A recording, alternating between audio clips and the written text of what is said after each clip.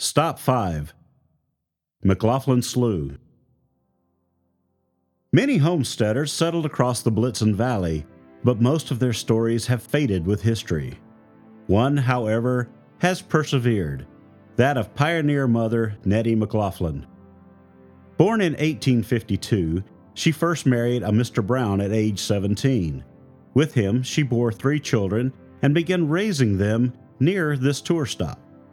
Mr. Brown soon died, leaving Nettie to raise the family alone.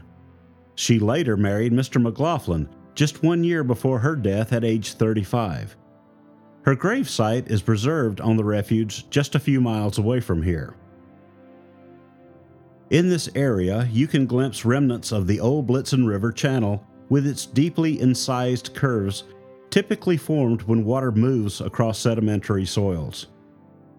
During the prehistoric periods of low water, the Blitzen River meandered around this curve.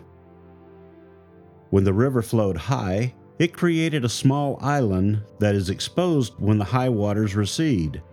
These actions created braided channels, which in turn became the sloughs and wetlands that are now used to deliver water to various parts of the refuge. Adjacent canals and ditches, dug by the early ranchers to drain the wetlands, are now being used to create more wet meadows. Please proceed to stop 6.